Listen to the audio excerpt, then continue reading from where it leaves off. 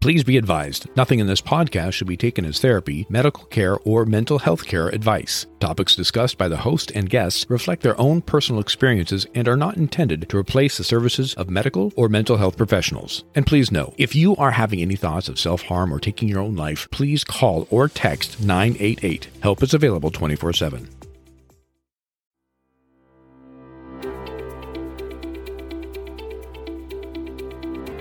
No matter what, in this journey of life, we all have something. Something we're going through, something we've been through, or maybe something we're proud of, something we're grateful for. I'm Rick Schwartz, life coach, public speaker, and all-around curious guy.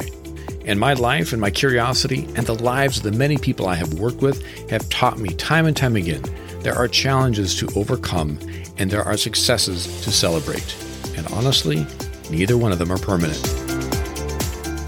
You're listening to We All Have Something, a podcast about the human experience, about embracing what we have been through, where we are, and where we want to go. A podcast about celebrating our authentic self. And I am so glad you're here with me because we're going to laugh together, we're going to cry, and in the end, we will be the better for it. So let's get started. Welcome to Season 2 of We All Have Something, and as you know, I'm excited for Season 2 because this season will include episodes with guest interviews mixed into our usual episodes. New episodes, like always, will drop every Tuesday morning, but to start off this season, right now, you're in the middle of it, I'm dropping the first 14 episodes, one a day, back to back, before we dive into the weekly episodes with guest interviews. These first 14 episodes will be a little shorter. Think of them as bite-sized episodes of useful tips and sort of thought exercises that may help improve your mindset, your overall perspective, or maybe even your human experience. With that said, let's jump into episode 3, The Lesson in the Failure.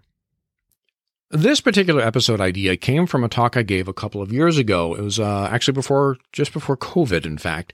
And, I don't know if you know this. I do keynote speaking. I do corporate talks and workshops, work with a lot of different organizations from, small startups all the way up to very large corporations and nonprofits as well. And in this particular talk I was giving, it was the importance of embracing failure.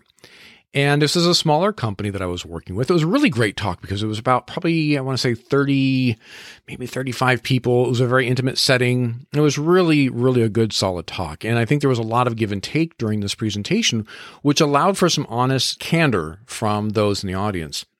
When I was speaking about the fact that we really need to embrace our failures, it comes from the fact that the opposite of that tends to be forced upon us as we are growing up, that failure is bad and you can't be a failure. If you get bad grades, you've done bad. And it's just this whole mindset that we have to really, really work on our weaknesses so we can bring those up because weaknesses are bad too. And the mindset that I want to try and kind of create is to put that in a different light. That instead of being ashamed of our failures or instead of feeling bad about getting that C or D grade or getting a bad review, really look at it as okay, what is the lesson I can learn here? And of course, these are measurable things, goals, grades, work stuff, but I'm also talking about in personal life.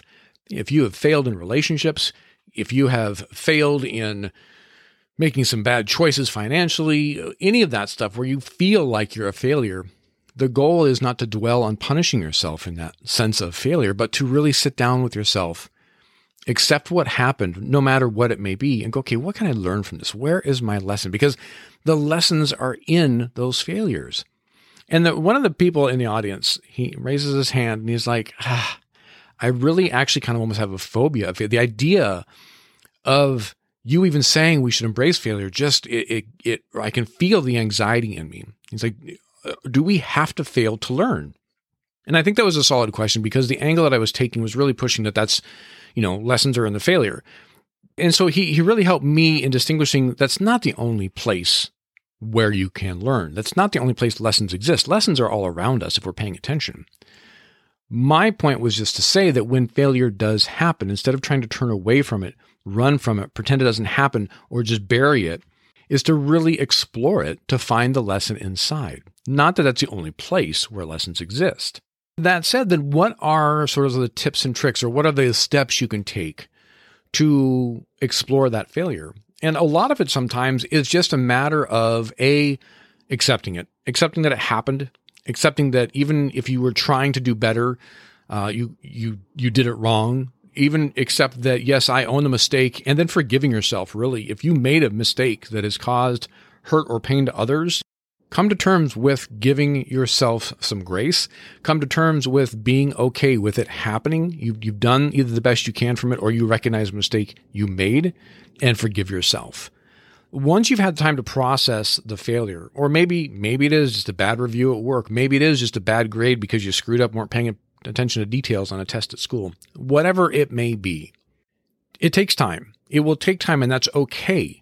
Time will offer you perspective. And if you really are looking at this, okay, I know this sucks, I did a bad job, where can I learn from this? And sometimes the lesson presents itself right away. Sometimes it doesn't. Something that can help with this is if you start swapping out in your inner dialogue that you failed, you did something wrong, is that this happened, and now I have the opportunity for a lesson. I want the lesson to present itself. I want to see the lesson in this. Sometimes it's very obvious, and sometimes it's not. I have had plenty of experiences in my life where it's been months, honestly, sometimes years, where you have to go through the mourning process, the forgiving process, all the things for whatever you did wrong or what happened in your life. And then the lesson presents itself suddenly in a form you weren't expecting. There runs the whole spectrum of possibilities here. And in this short little snippet of a podcast episode, I can't really get into the nuances of it. But I can say from working with clients and from speaking at different engagements, failure presents itself in so many different ways. Sometimes they are things you're responsible for, and sometimes they are not. Sometimes that you are experiencing something when someone else failed you. Someone has failed you in life in one way or another, and now you're having to deal with that. And again, lessons are there as well. Lessons are there. And I want to go back to what I mentioned in episode 2 briefly. I did an episode on this in season 1. It was titled Toxic Positivity versus Positive Thinking. I want you to recognize that there's a difference. In that episode, I would actually recommend you go back to if you don't really see the difference or you feel someone trying to say, hey, let's work through this. You feel it's toxic positivity. I want you to go back and listen to that episode because it does kind of break down the difference here. And one of the main differences I want to touch on real quick in this episode before we run out of time is that toxic positivity is basically pour the saccharin and the sugar and the sweetness over all of it and everything's flowers and butterflies and everything's fine. Versus positive thinking, which is recognize what happened, embrace what happened, feel the feelings around that, explore that and process it, but don't dwell, don't stay there. There's so much more to life than that thing that occurred. And that sometimes is easier said than done. I know, and it depends on the event, depends on what happened. Everyone processes at their own time, and that is okay. But the idea is then that you have that element of being able to move through that, to move past that and start gaining perspective so you can then find the lesson in that. Everyone's lesson is different. It's not always plain and simple and easy to see. But the value in every time something goes wrong or you experience failure, if your first thought is, I wonder what the lesson's going to be in this, that's pretty awesome. There's going to be some serious growth in there. There's going to be some serious potential for you to move through this.